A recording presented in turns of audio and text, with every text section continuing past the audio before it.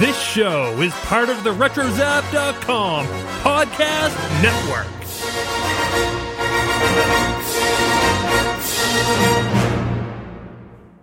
And welcome everybody to episode 91 of the Animaniacast. Zink! My heart's in my pancreas, man! Cool it, Bristly. There's no such thing as wailing disembodied phantoms. Right, Phoebe? Of course. Say, has anyone seen Uhuru? Gosh, he's being harassed by those three wild and crazy Warners. But let's call him anyway. Uhuru! Where are you?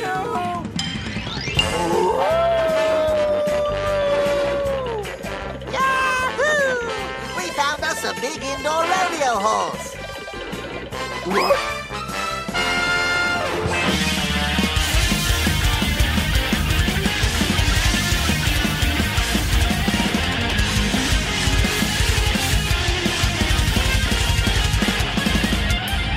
And welcome once again to the Animaniacast. We are the only podcast out there that's dedicated to the animated television series, Animaniacs. And here we explore the series episode by episode, talking about all the cultural references and gags that we can find. And in the end, we give every episode a water tower rating. I am Joey, and joining me once again is my brother Nathan. I am averager than the smartest capybara. And joining us once again across the country in Georgia, it's Kelly. Hello. Hello, everybody. Well, we have we are in the last season of Animaniacs, if I'm not mistaken, right, Nathan? Yes, that's correct. It's Season 5. Season 5 Animaniacs. We're getting closer and closer to the end of our classic Animaniacs discussion. It's so weird. We're in the 90s now. And, of course, we have 99 episodes to talk about, and then Wacko's Wish. And then we need to figure out what the heck we're going to talk about afterwards. So, if you're listening right now and you have not yet filled out our listener survey, go to survey.animaniacast.com and let us know what we should talk about in a few, I guess actually in a couple months when we're done talking about Animaniacs. Should we talk about Pinky and the Brain, Freakazoid, Tiny Toons, or a combination thereof? And you can also leave some, little messages from us as well down there. We always love reading those. Before we get to today's episode discussion, we have some Animaniacs news. So as I'm pulling up the news, Nathan, hit us with the Animaniacs news theme song.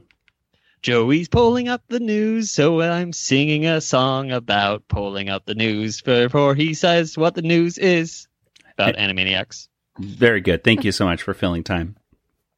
Yep. There's a couple quick bits of news here for Animaniacs for the reboot that's coming up. First of all, this actually, Rob Paulson is the guy who's leaking all this information. The first bit of news kind of went under the radar from some people, but it came from August 9th. He had an interview with the Boston, looks like the Boston Metro, I believe is what this is.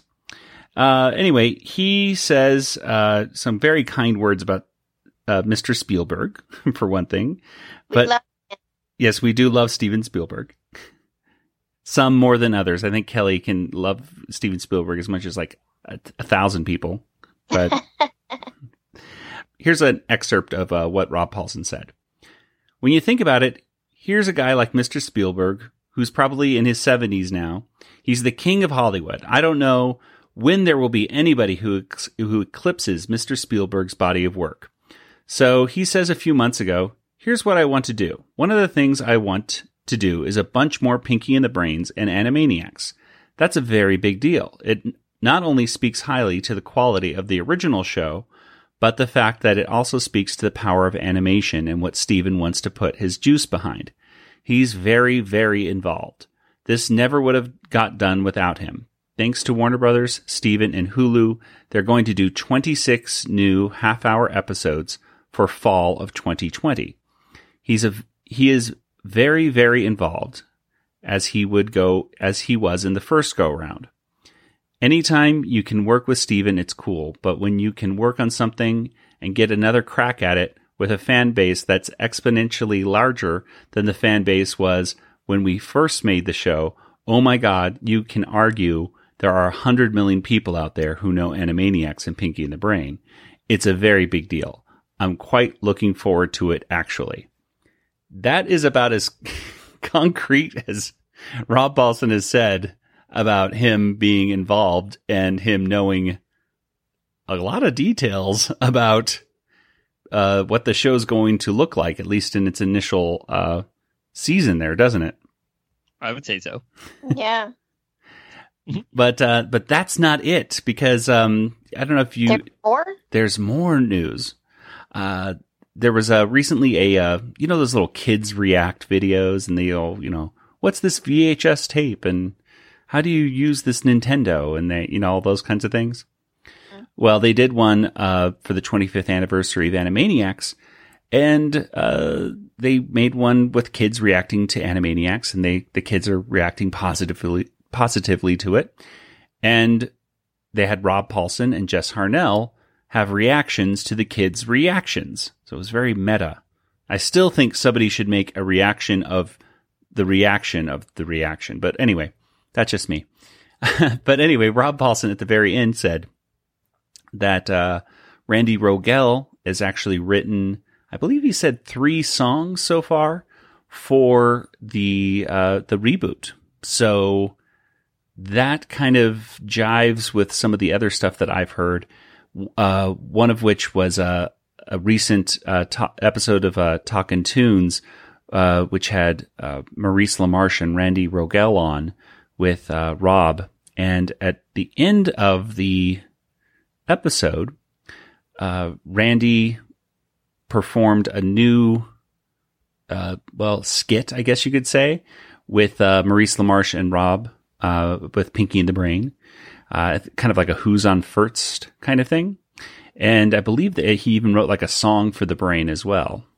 And when you add this to the updated version of the Nations of the World, it looks like, Warner Brothers was smart and they just said, hey, let's get Randy in there and have him continue writing some songs for the new show. So that was very promising news.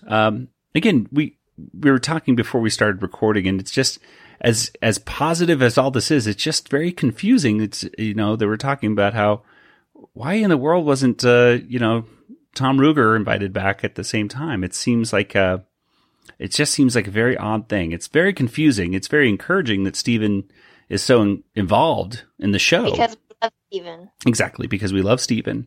It's just so confusing that, why Tom wouldn't be involved on the original one. And I think, and I can't speak for Tom, but I think he's just as confused as we are. If I were to gather a guess. So it just makes us sad. It does. It's very bittersweet. I love the fact that Animaniacs is coming back and it's a reboot. It's always like whenever I see news about it, it's like, it's coming back.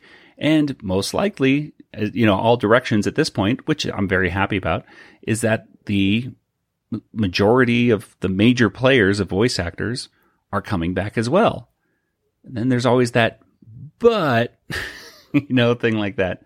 So try to keep a positive, aspect on it. And, anything can change, as we know. But still, I wanted to make sure we shared that news about Randy Rogel coming on. And again, 26 episodes coming in the fall of 2020 on Hulu. So there you go. So there's your Animaniacs news. Nathan, Kelly, any thoughts on that? I hope it's a good reboot. I'm cautiously optimistic. All right. Well, that's what I think we all should be right now. It's just, I don't want to shut it down and say I'm not going to watch it. We're definitely going to be watching it, and we're going to give it our, fair shake. And hopefully it's good. Hopefully it stands up to the original. And I'm glad he's involved heavily. Yeah, we're definitely glad Steven's involved. That is, could you imagine? No. I don't think the quality would be there at all. And as far as I know, though, with Amblin, again, with that Amblin seal at the end of every Animaniacs episode, you think that Amblin Entertainment would have to okay any reboot of Animaniacs, we would think. But maybe that's, I don't know how the legal things go. Hopefully we never find out how legal things go with Animaniacs, because the Warner, we don't want the Warner Brothers lawyers to tell us how things go. Hey, you guys, it's Rob Paulson here. I am so thrilled that we have the Animaniacast to continue to find a way to help me to get a frickin' job. Thank you for listening. Bye. Well, let's go ahead and talk about the classic episode of Animaniacs today. And of course, this is episode 91. And this involved the segments Message in a Bottle, which is more of a, I don't ever call that a segment. But anyway, the main segment is Back in Style. And then there was a song called Bones in the Body. And Nathan, Kelly, tell me, if you someone were to ask you about this episode in just a few words, what would you tell them, Nathan? It's like watching 10 episodes at once or something. Yeah. Of multiple cartoons. I don't know. Very much so. And Kelly, what about you? It really made me think about some cartoons that I hadn't seen in a really long time. Yes, that's very true. Well, Nathan, tell us, when did this episode first premiere? Ooh, okay, Joey. This episode first premiered on September 8th, 1997, which was a Monday. That's weird. For the last, 2 seasons, they've always been on Saturdays. And since this is the first episode of the season, I'm just going to go through another movie roundup. So I'll just go through a bunch of movies that came out since the last episode. Last episode was actually in November, so I'm just going to jump ahead to February of 97. We had Fools Rush In and Vegas Vacation, National Lampoons. We also had in March Liar Liar. In April we had The Saint and Anaconda. May we got Austin Powers, yeah baby. The Fifth Element, Lost World, Jurassic Park, that came out in May as well. And then June we got Con Air, Batman and Robin, and Face Off. July, we had Men in Black, Contact, George of the Jungle, and Air Force One. And then August, didn't really have anything. But Air Bud, Conspiracy Theory, G.I. Jane, I guess. Quite a few movies right there. Well, let's see. What's your favorite of those listed, Kelly? Air Force One. Air Force One. Get off my plane. I know I should probably say Jurassic Park or The Lost World, but I mean Harrison Ford as president, come on. Yeah, that was a cool movie. There's Men in Black was really, I don't know if Men in Black still holds up as much as it did when it first came out, but I did love that movie. Nathan, what about you? Batman and Robin, man. Mr. Freeze, Arnold Schwarzenegger. You got Poison Ivy. It's just like, it's by far the best Batman movie. Most certainly. Oh yeah, totally. So the cartoon sound effects and the no when Batman pulls out his Batman credit card. Oh man, and then they had nipples, because that's what a Batman movie was. Anymore. What was that, Kelly? Kelly, what did you say? I said I don't know who you people are anymore. Okay. I thought you said I'm not going to talk to you people anymore. Just hung up. Yeah, and I was like, she's just hung up. Well, I mean, after all those comments, I might be considering that. No. That was an awful Batman movie. It really was. It was. I mean, I remember Batman Forever, and I was like, yeah, that was different, but it wasn't horrible. It was still quirky and had moments of darkness. But then Batman and Robin came out, and I was like, oh man. And I was especially upset that I liked the character of Bane so much from the comic book. And then I saw what they did to Bane in that movie, and I was like, oh, man. I call it the Dayglow Batman movie. Oh, yeah. Everything is glowing, and, Schumacher directed that, and he does, like, glowy things in a lot of his movies. Like, even in, what's the vampire movie with it's on the tip of my tongue. They're all boys that are vampires and stuff. Lost Boys? Lost Boys, yeah. He directed that. Oh, I had no idea. Yeah. Well, there's a part where, where they kill them and all the blood comes out and it's just glitter. It's just like, what is going on? Wait, no, are you sure that's Lost Boys and not Twilight? Yeah, I was thinking that's Twilight. It's not Twilight. No, I swear. When they go into the cave at the end and they like cut the blood, it just looks like glitter. Watch it again. Maybe it was just the TV screen I was watching it on. Maybe I had glitter in my eyes. But maybe you were watching Twilight. You know? Maybe I was watching Twilight. It would have been a lot better if they killed all the vampires at the end, but whatever. You did me!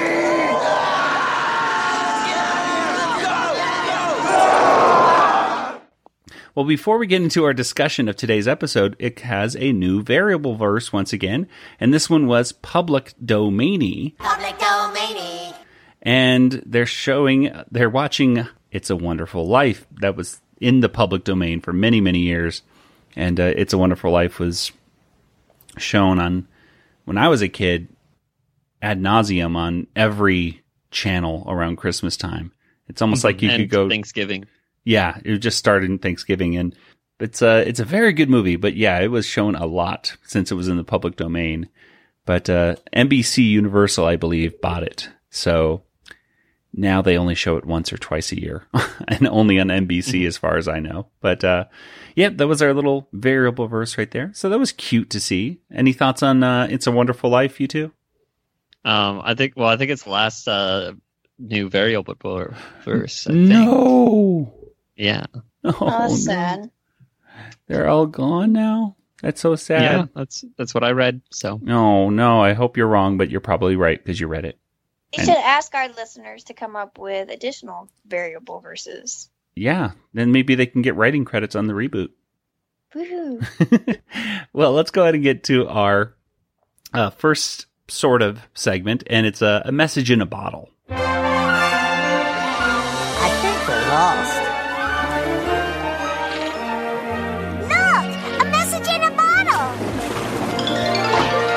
Can mail from some flounder? And yeah, basically the Warners are lost at sea, and they find a message in the bottle, and they open it up, and it turns out to be the next cartoon they're talking about, right? It was the lawyers. Yeah, they were getting mad at them. Yeah, the lawyers are saying, "Don't steal this bit," right? Yeah, it was a letter from the lawyers. So. No, it's from some entertainment lawyer. We should have never stolen this bit. At least we didn't steal this next cartoon. So watching that, I'm going, what are they talking about? Like, I had no idea. And this is a ripoff of Rocky and Bullwinkle.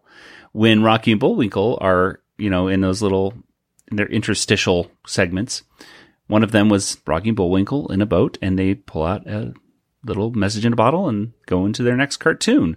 Look, Bullwinkle, a message in a bottle. Fan mail from some flounder? No, this is what I really call a message. A lot like the ones where we watched it before, and it was, Wacko drawing something, and they go into the drawing pad, and things like that. So, yeah, there we go. That was a cute little thing right there. Anything that you have to say about this first message in a bottle thing, Kelly? I didn't understand the reference. Oh, yeah. I thought it was a reference to The Little Mermaid. Yeah. What do you? You're talking about flounder. Oh, flounder. Yeah. You know what? Like, me too. Because I was like, friend flounder? What are they talking about? And I'm trying to think in the 90s what they would be doing. But yeah, that went right over my head. So I'm glad I was able to find the original to see, oh, okay, I get it now. Well, anyway, the first big cartoon that we have, the main segment, is called Back in Style.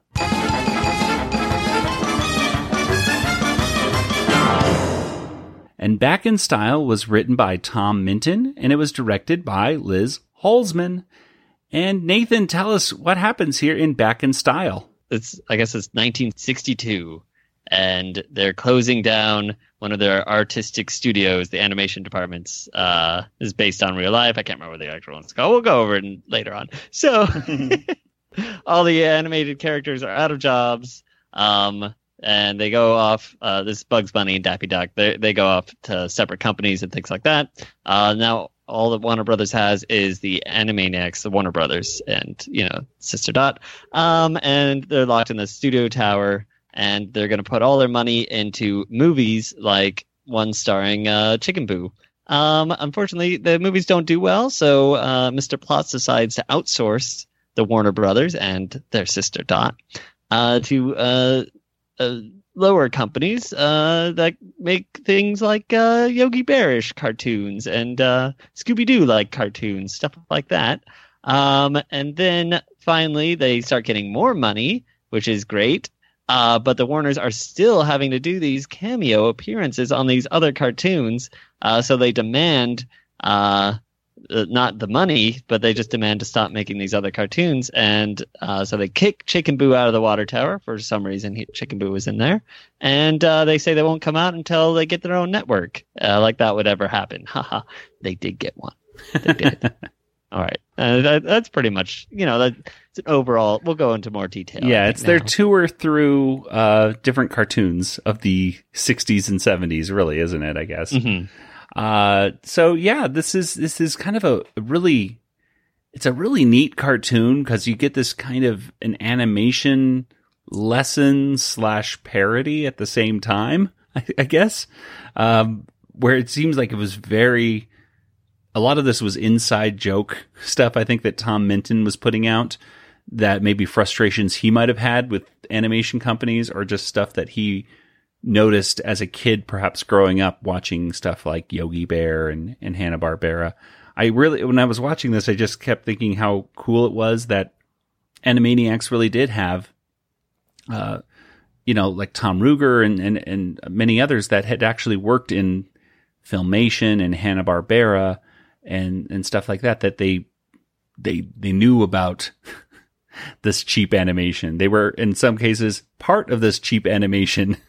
Actually the ones drawing it all. And so I just thought that was kind of a cool, almost making fun of yourself in some ways, kind of cartoon. But let's go ahead and go through some of the references. And I will tell you folks out there, this is definitely one where the Wikipedia and our old GeoCities list from Please Get a Life Foundation, those folks really went nuts on this episode, and they put so much stuff in.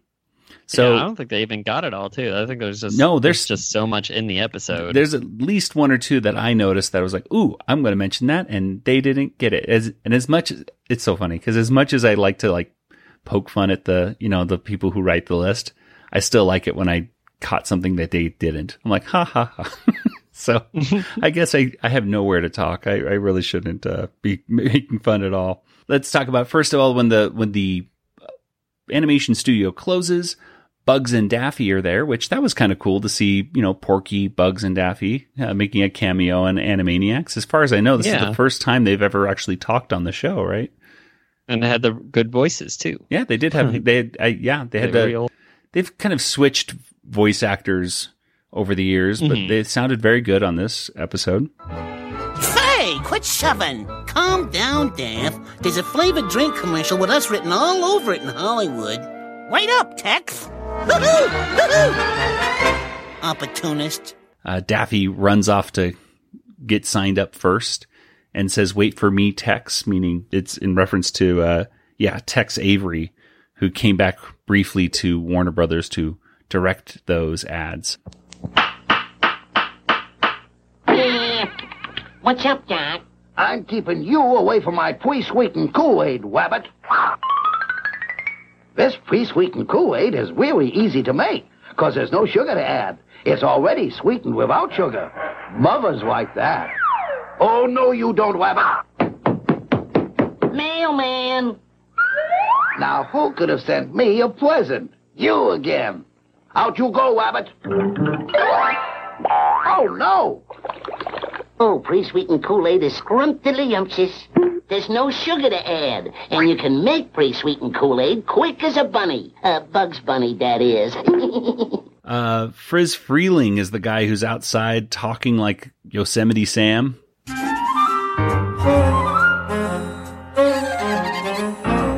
Ha! I got me an idea, and you don't. The Gray Panther just loves the way he talks. What are your thoughts on Pink Panther cartoons? I always thought they were boring as a kid. I never watched them. I always like the opening credits, I think, to Pink Panther. Yeah, the music.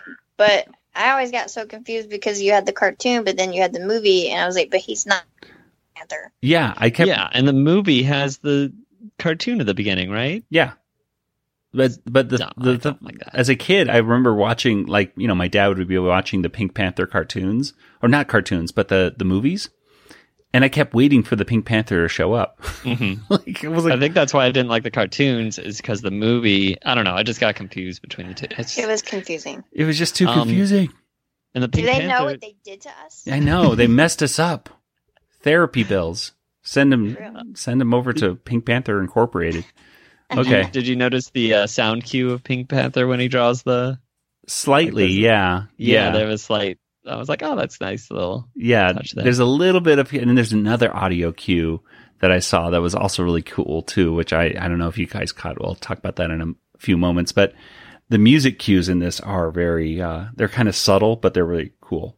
Anyway, Chuck Jones, like a caricature of Chuck Jones, is kind of standing next to Friz Freeling right there, which... That's kind of cool. Chuck Jones, of course, is just awesome. And at this time, I believe is still alive in the late 90s and everything. So the cartoon starts. Yeah, go ahead. Oh, I wanted to say Yosemite Sam's line after that was really funny. So just him coming out and saying, I love the way that guy talks. Well, the cartoon, one of the first cartoon parodies is, of course, a parody of Yogi Bear. Hey, Lulu, my ring-tailed lemur pal. Is this a great day for coming into the suburbs and filching lunchboxes? Or is my name not Calhoun Q Capybara? This was really cool. I really liked the animation. It really got the animation style, I think, of early Hanna-Barbera stuff. And they had little parodies of Bill, Hanna, and Joe Barbera as well. Which, what do they call them? Schmo and... Oh gosh, I'm trying to find it in the things. But anyway, they had little parodies of them in there. And again, that was cool because Tom Ruegger having that one-on-one experience with both of them is just so cool to have those legends of animation, in some way connected to this series is pretty cool. But what do you guys think about the first Yogi Bear cartoon where the Animaniacs come in and start messing around with this capybara? I thought the Warners were not probably like the worst part of the cartoon, sadly. I don't know. I thought the Yogi Bear guy was hilarious. Like any lines he said, like, ooh, a booby trap for me? Looks like a booby trap. To me. Like... And he kind of looked like Hair Bear or Scare Bear or whatever that thing was called. Do you remember that bear from Hanna-Barbera with that big frizzy fro head on? Does that ring any bell? No. It was a late 70s kind of thing. Yeah. Hair Bear, Scare Bear, I don't know. It was a Hanna-Barbera thing. I don't know. But at the end of this, they put his head in a... I don't know what they do to him, but basically they put this capybara has this frizzy hair on top, and he looks like a Scare Bear or whatever. It's cooked cauliflower, which I didn't understand. I didn't understand this reference at all. There's a cooked cauliflower. They keep talking about it, and his head will turn into cooked cauliflower if he keeps stealing lunchboxes. Taking school lunchboxes is wrong, Cal. Bad things will happen, and your head will end up smelling like cooked cauliflower again. Careful, sibling relatives. We mustn't tip off our presents to Calhoun, that crazed cartoon capybara. Script smells like cooked cauliflower. Hey, Calvin, found a use for your script. Is that cooked cauliflower I smell? And the way they beat him, it doesn't make any sense. He tries to eat a log. They didn't force it into his mouth. He puts it in there himself, and then he walks off a cliff. Like, I suppose that was one of the that was one of the things I think that took away was just the animation. I was just following the animation in this more than the verbal stuff going on. If that makes any sense, just because I was just admiring the fact that, oh, that really does look like classic Hanna-Barbera television animation right there, doesn't it? So, and I was a little disappointed that the Warners themselves did not pop out in that style, but I guess it makes sense that they weren't. But I was kind of hoping to see what they would look like if they were drawn by, Hanna-Barbera artists at that time. But whatever. Anyway, Kelly, any thoughts on that first one? I mean, I just kept watching it and going, "Hey, boo boo." I mean, it just really took me. But I didn't watch Yogi Bear a whole lot, but I liked, imitating him and. Hey, boo boo. I used to watch Yogi Bear 4th grade. It was before Tiny Toons, I believe, and Yogi Bear. They started rerunning him in one of the syndicated channels, I should say. And I just love that theme song. Yogi Bear is smarter than the average bear. Yogi Bear is always in the ranger's hair. And I can, still sing it to this day, unfortunately. Obviously. Yeah. Well, the next one was a Hanna-Barbera cartoon parody of one that I didn't really like that much as a kid. It's a parody of Scooby-Doo, and I think it's called Ruby Roo, or not Ruby Roo, it's Ahuru or something, right? Kind of. Ahuru. Ahuru. Something kind of, Star Trek-y sounding. Almost like Uhura, but not. And the dog kind of looks like Scooby-Dum, which I do remember Scooby-Dum. I do remember liking him. But the Warners are basically writing on the Scooby-Doo parody character.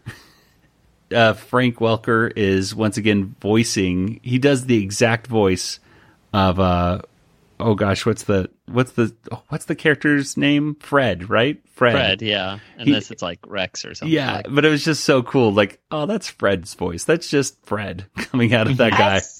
I saw that Frank Welker was just announced to be at Knoxville Comic Con next summer. And I was like, oh my goodness, we are going. See if you can do a promo for the Animani cast as Runt. Or I'll do that after I get him to do Darwin the Dolphin's voice. Oh, that's true. Darwin he's going to be busy. I hope he doesn't charge too much for voices. Yeah, exactly. Yeah. Get Chicken Boo. Mr. Plots. Why don't y'all just come to the con too? And we can each get one. Yeah. Well, maybe. I don't know. Things to consider.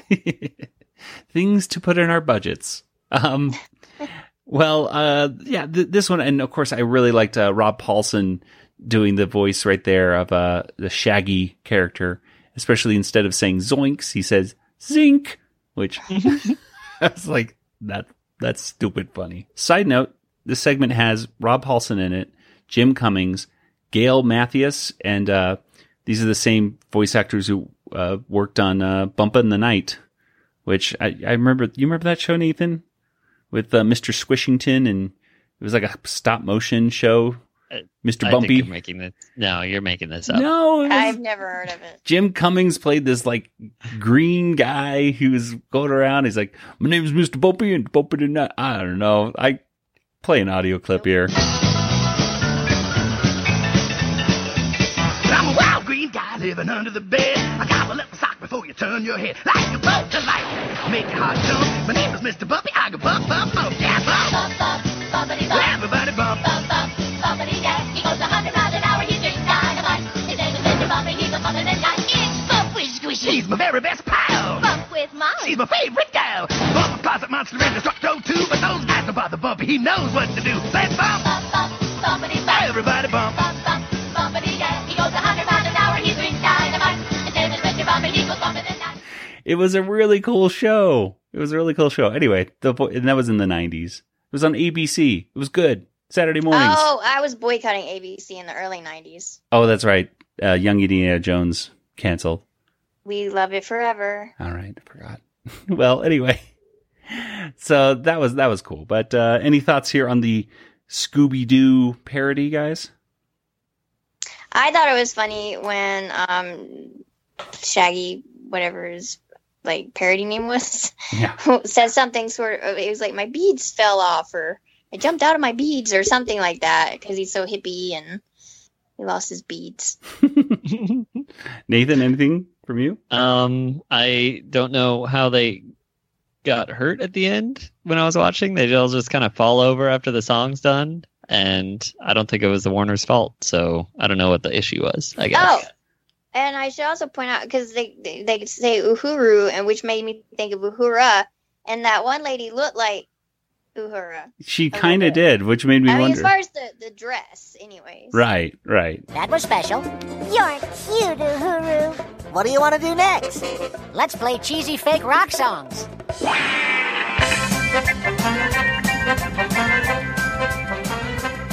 It was a cool thing, and it had some really cool music, right? It had that awesome, stupid rock music and animation where they were just kind of jerkily dancing, which I thought was awesome.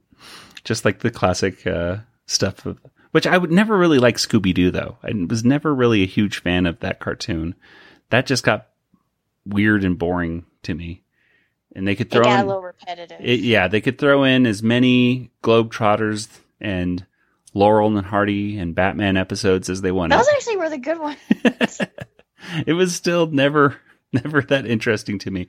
It was never that interesting to me until A Pup Named Scooby-Doo. And then I was into Scooby-Doo again, because that was actually a funny show and a lot of energy, and it wasn't as repetitive as the classic stuff. But anyway, the next cartoon was another one that I have very little memory of. My dad liked this show, but they didn't really show it that much when I was a kid.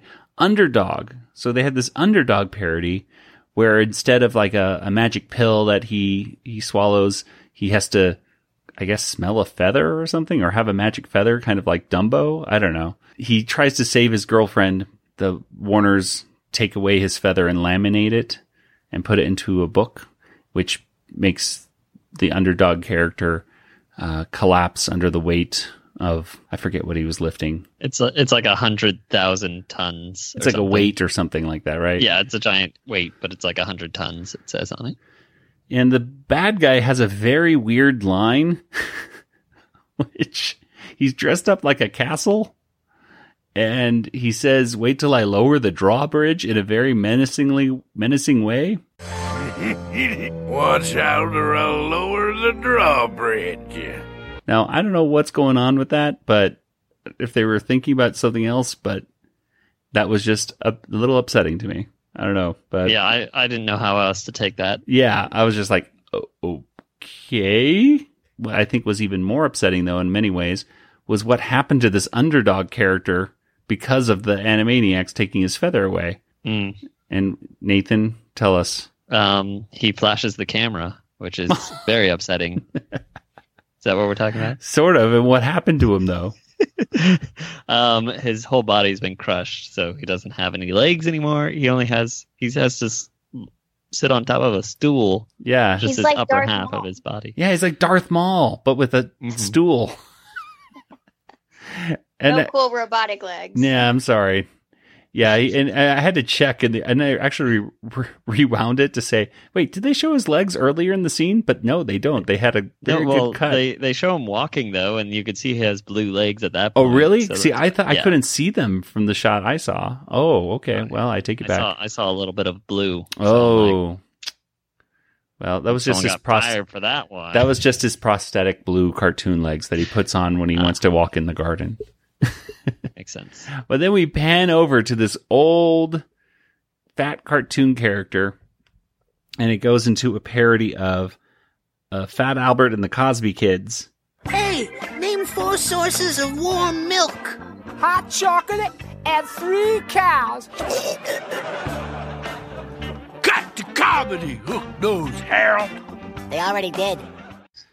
Fat Albert, I remember as a kid that I watched it. I just don't remember anything about it because I don't remember it being very funny. And the laugh track underneath it was always kind of annoying and confusing. Like, oh, I'm supposed to be laughing at this stuff? But that's what Filmation Animation did on a lot of their cartoons, which was just odd. But what did you guys think about this one where the Warners are going in with Fat Albert and that one? Who's that one short guy that wasn't even part of the of their little junk gang? I don't even know. No, I don't know. Do you remember who I'm talking about, though? Oh yeah, like because he has a funny name. I didn't catch Yeah, what his name I was like, who is- I was is like, that- Joey will tell me who that is. No, I didn't know, and I couldn't see anything in the notes talk about it as just like a celebrity or something. It was just I assumed it was some celebrity. And I was like, Joey will say who that is. No, I'll I didn't. figure it out later. I'm not going to invest my time figuring this out. No, I didn't either. Well, he's there. Well, maybe someone listening will. Yeah, if you know who that little short guy is with the weird name. Play what his name is. Okay, his name is Tadeo! What the heck am I doing here? You got a funny name. there. We don't know who that is. So, anyway, what did you guys think about this one? Let's start with Kelly. What did you think? Well, I thought it was potentially offensive because they made the Fat Albert character a white guy. Yeah. So I saw that being as potentially offensive. It may have been more offensive if they, I don't know. I honestly don't know. It was. I personally wasn't offended, but I was like, I don't know if this was the best choice, and I really don't think, particularly nowadays, that would be very well accepted. Well, they especially wouldn't be doing a cartoon. It'd be like whitewashing, is what they call Yeah, it. it would be whitewashing plus talking about something affiliated with Bill Cosby as well. So that would be two reasons why they would not parody. I forgot about that. Yeah, exactly. you called them the Cosby Kids before the show, and I didn't remember that aspect of Yeah. Well, I remember. that, and the voice. I remember the voice. Yeah. Well, I remember they would, rerun Fat Albert during, in the 80s. And they would say at the beginning of Fat Albert and the Cosby Kids. And I would always go, well, the Cosby Kids are on the Cosby Show. Why is it calling it the Cosby Kids right now? Well, it does. That was as confusing as the Pink Panther. Exactly. Yeah. It's all very confused. And then, his name isn't even Cosby on the Cosby Show. It's Huxtable or whatever. Yeah. Claire. So Claire Huxtable and Heathcliff. they talked about it on Saturday Night Live this week. I'm like, yeah, that is upsetting. Well, so that was that one. And yeah, and they were all blue, which was I still thought it was funny though, because it was still making fun of a cartoon I didn't like that much as a kid. So in that aspect, I was like, yep, this is like, they talk about, well, we gotta, you can't talk about the comet that falls down. You can't show the comet that crashes. You have to talk about it. And then, you can't, show any other frames other than these, 4 frames in a row because we ran out of our budget to show anything else. So that kind of introspective stuff in this particular segment I thought was really cool because it was like almost in some ways the cheapest animation you could get with the Filmation one. But we had one more segment, and that was like the Beatles one, I believe, right? That was the Beatles parody. And I can't even remember what these guys were called, but they were Doodlebugs? Is that what they were? I have no idea. That just popped into my It was head. something on the drums. I didn't get to read it. Every time I watched it, I missed it. Well, but they were parodying actually. I mean, the Beatles actually had their own cartoon show, and they were drawn differently than the Yellow Submarine cartoon characters. But that's kind of what they were going for with this one, I believe. Although there was a cartoon, and Kelly, not to mention Doodlebugs, there was some cartoon, wasn't there, with bugs that acted like the Beatles. That I don't know. Now you're getting my memory stirred up for some other cartoon, I think, that existed, perhaps. But I don't know. Yeah, anyway. They sing kind of a parody of Day Tripper on this one. And the highlight for this one was Yakko, Wacko, and Dot singing in excellent harmony together.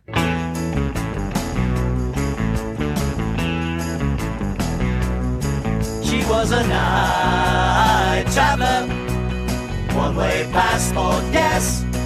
It took us quite long to get wise, but we got wise.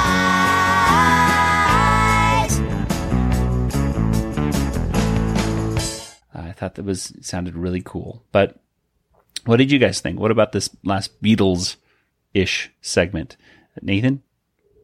I thought it was short. I don't know. It was only there just so they could read a newspaper, I thought. But the cover song was nice. Mm-hmm. But I don't know. There wasn't any like jokes in it, I don't think. Kelly? I just kept watching it thinking, I know what this is parodying, but it's not quite the Beatles because it's something that was parodying the Beatles. But so I guess that made it kind of meta. I'm not sure. Exactly. But so I was like, focused on that. Like, I should look that up. And I'm trying to look it up now, and I still can't find it. But I can see the original characters that they're kind of basing off of in my head. Mm-hmm. Yeah, it's so funny just with the hit. Well, and especially the way the animation was done especially with folks like Hanna-Barbera. I mean, they would copy themselves off. I mean, they would rip themselves off with Scooby-Doo sort of productions. You know, you have Scooby-Doo and some kids. Let's get a shark and some kids, or this dune buggy and some kids together solving mysteries and playing music and all this stuff. So it kind of blurs together. Like, wasn't there a cartoon that was kind of like that? But it was just a interesting time of animation. Anyway, but I did find one reference in this cartoon that was not mentioned in our list, at least not that I could find. There's one part where this old, essentially, I think he was one of the Hanna-Barbera-esque animators. And I think he says he's a professional crony is what his job was. But he said he could draw with his feet, and he starts drawing with his feet on the wall in the nursing home. And the nurses come in to wipe off the walls. And it plays this kind of like boop, boop, boop, boop, boop music, but underneath it, you can hear the theme song to Michelangelo from Hooked on a Ceiling. You know I could draw with my feet. And now, for the first time... And how appropriate that, making art, especially like on a wall,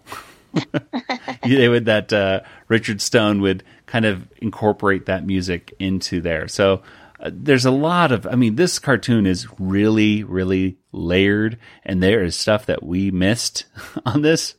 But yeah, like Chicken Boo, the Boo and the Ugly is canon as an actual movie. Yes, because there's a billboard in the background, and there's the parodies of many Chicken Boo movies, like instead of shampoo, it's Shamboo. And there's a few others as well. There's like a Hong Kong Phooey reference listed on there. It's so much. See, I saw a little bit of Hong Kong Phooey growing up, but not too much. There's just so much out there. Mm-hmm. Especially today. It's like, how are you going to parody? I keep thinking like in the reboot, it's like, what do you pick to parody? Everyone says, oh, they're going to parody Donald Trump and the Kardashians, but the Animaniacs, at least the classic series, didn't really go after a lot of modern celebrities. Yeah, they never went after like Bill Clinton. Yeah, Saturday Night Live can do the stuff that's going on right now, but it seems like Animaniacs, at least in this aspect, worked better when it was talking about stuff that happened 20, 30, 40 years ago, or more sometimes. Mm-hmm. But whatever, we'll have to see what the showrunner decides to do in this reboot. Well, but that's what made it work, because they'd go after older stuff, so older people, parents and stuff that would watch it would get the references, based on what they, were parodying, but it would be funny for the kids who didn't even know what these were. Yeah. Mm-hmm. Yeah, and that's kind of what I was thinking the other night. Like, I really kind of hope that they maybe parody stuff that's going on in the 80s or 90s, perhaps, so that parents today can have that same experience with their kids that their own parents might have had with them when the original show came out. But we'll see. I don't know. It seems like the Animaniacs did a lot of current movies too, though, like Speed and True. They'll do a lot of 90s movies in the 90s. Now it's like, oh, remember that 90s movie? But yeah, so I wonder if they would do that as well. There might be a bit of a balance. Even last episode we talked about how like Dumb and Dumber was a reference in it, and so that was Yeah. Very modern reference at the time. I don't think they'd make that reference nowadays because it's kind of random. Yeah. Well, what are any last thoughts on this first quite an epic segment right here? Which, by the way, this is the shortest episode of Animaniacs, so it's really amazing that they were able to fit all this stuff into essentially such a short segment, even though it has a commercial break in the middle. Well, it's a long, it's not the shortest segment of it. Well, yeah, it's the shortest episode complete. Yeah. The total runtime of this Animaniacs episode is apparently the shortest of all of them. Maybe. So, I don't know. This is unsubstantiated stuff off the Please Get a Life Foundation list, by the way. So don't get mad at us if we're wrong. Get mad at that one guy 20 years ago. It's one of the shorter episodes. So if it's not the shortest, it's shorter. Well, anyway, what are your thoughts? Any last thoughts on this cartoon before we move on to our song?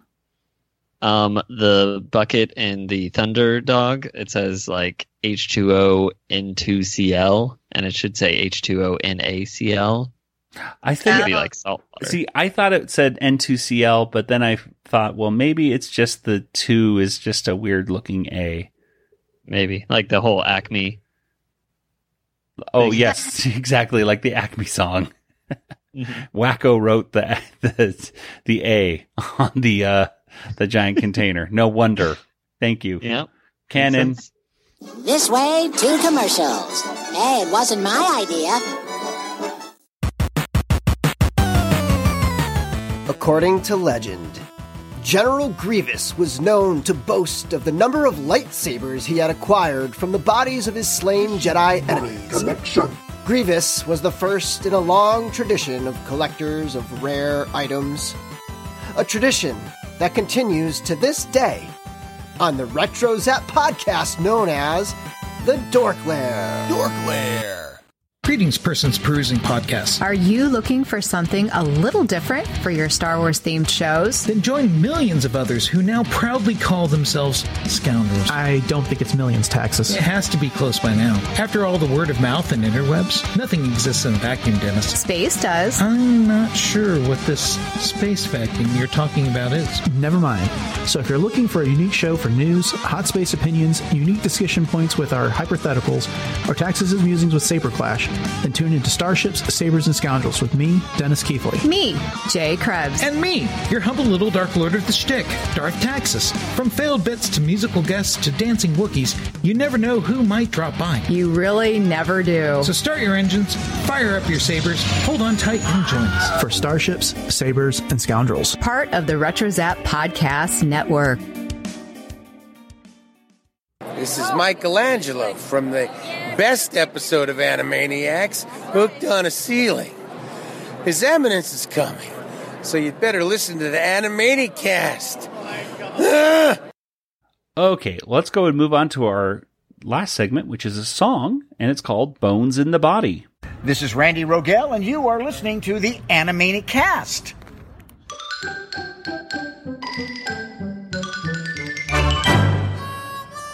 And Bones in the Body was written by Randy Rogel.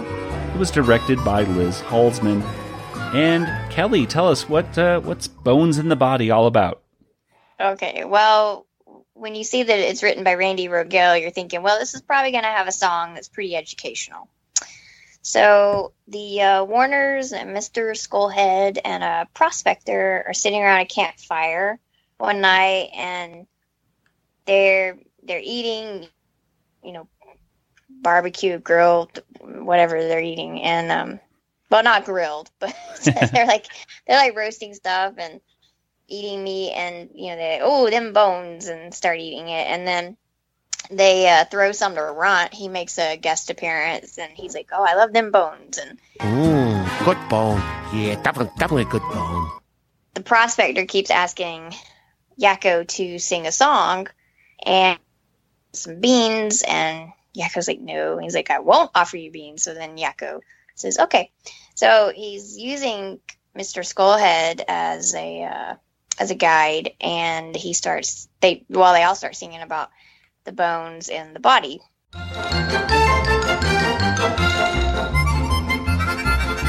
The foot and toes and ankle help us walk. We should be thankful they're connected to the lower leg, or else we'd all fall down. Right here's the tibia, the shin bone, and the fibula is ingrown to the back of the patella, which is also called the knee.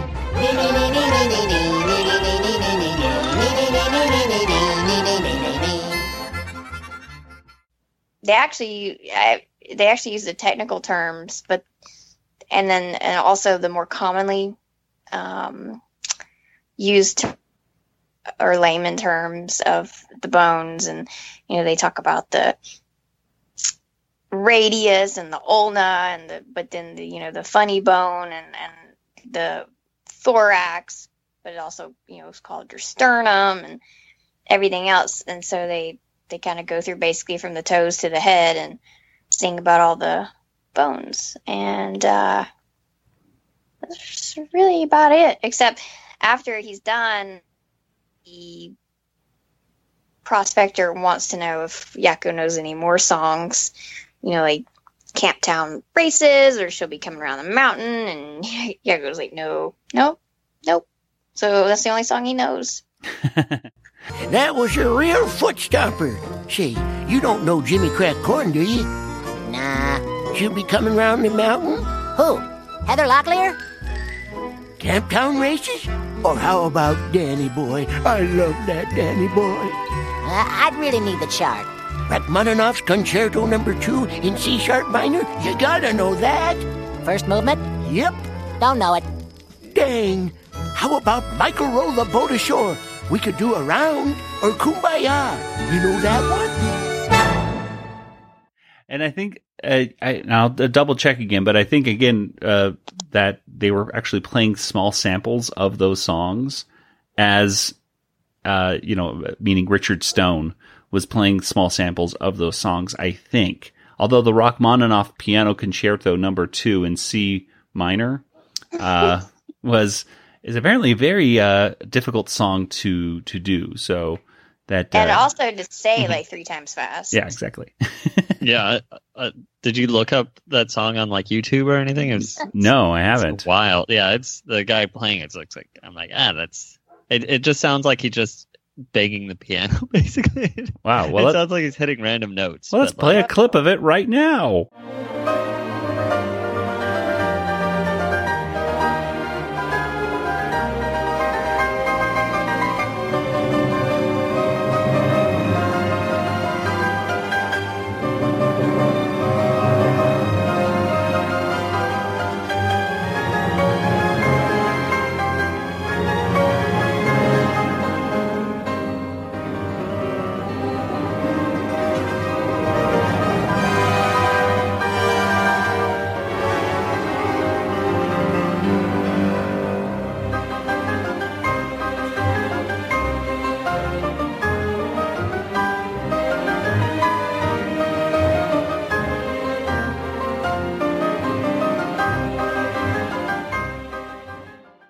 There. Wow, that was an amazing clip. Yeah, he's really good. We all heard it. I was not put in post.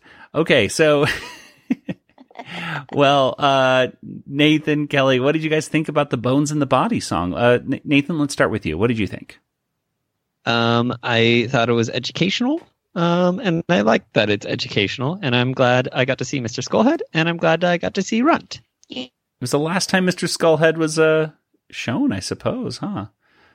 But it was nice. He was done in an educational way. Mm-hmm. I think he'll get one more like quick appearance, but yeah.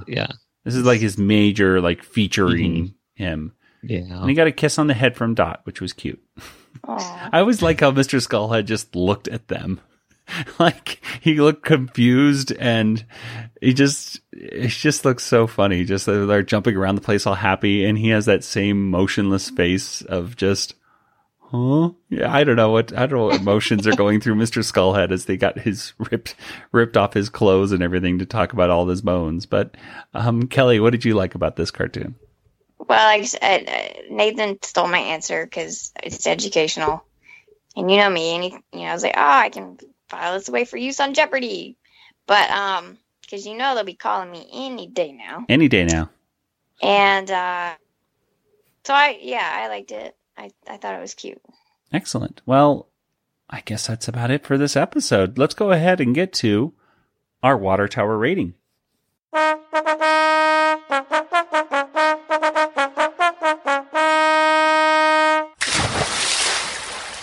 Well, what do you guys think? Out of 5 water towers, how many would you give this episode? Nathan, let's start with you. I'll give it like 3.5 water towers because it was pretty good. I thought some of the animation was a little weak at times, but at least they addressed it by saying that the Warners were off model, which was funny. But I'll say 3.5, I think. Yeah. And Kelly, what about you? I will also go with 3.5. Thought it was pretty good, and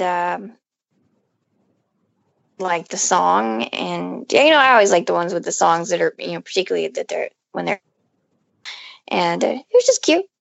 Well, I'm going to go ahead and give it 4 water towers. I really like the history to this cartoon. Meaning that there was so much stuff in it. It had a cool song at the end by Randy Rogel, which I had never heard before. It was not featured on any of the CDs that I was aware of. So it was brand new to me. And I was like, when I see brand new stuff, it was just a really fun episode. So 4 out of 5 for me. Well, I guess that's about it for today's episode. Let's go ahead and get to some contact information. Kelly, where can people get in contact with you online? They can find me on Twitter at YodaPrincess, YODAPRNCSS, or email me, Kelly@BigShinyRobot.com. And Nathan, what about you? I'm so glad you asked, Joey. I'm on Twitter, DjangoFT, that's me. All right. And as for the Animaniacast, you can reach us on Twitter, on Facebook, on Instagram, and of course we're over at Discord as well. You can join the Discord RetroZap community by going to discord.animaniacast.com. You can send us an email, animaniacast@retrozap.com, and you can write us an iTunes review. If you do, and you send us an email telling us which review you did, you can get a free Animaniacs decal. Ooh. So, for Nathan and Kelly, this is Joey saying, good night, everybody. Good night, everybody. Good night, everybody. This podcast is not endorsed by Warner Brothers or Amblin Entertainment and is intended for entertainment and information purposes only. Animaniacs, the Warner Brothers logo, all names, pictures, and sounds of the Animaniacs characters or any other Animaniacs-related items are registered trademarks and or copyrights of Warner Brothers, Amblin Entertainment, or their respective trademark and copyright holders. All original content of this podcast is the intellectual property of the Animaniacast unless otherwise indicated. Zink! I fell on my beads, man!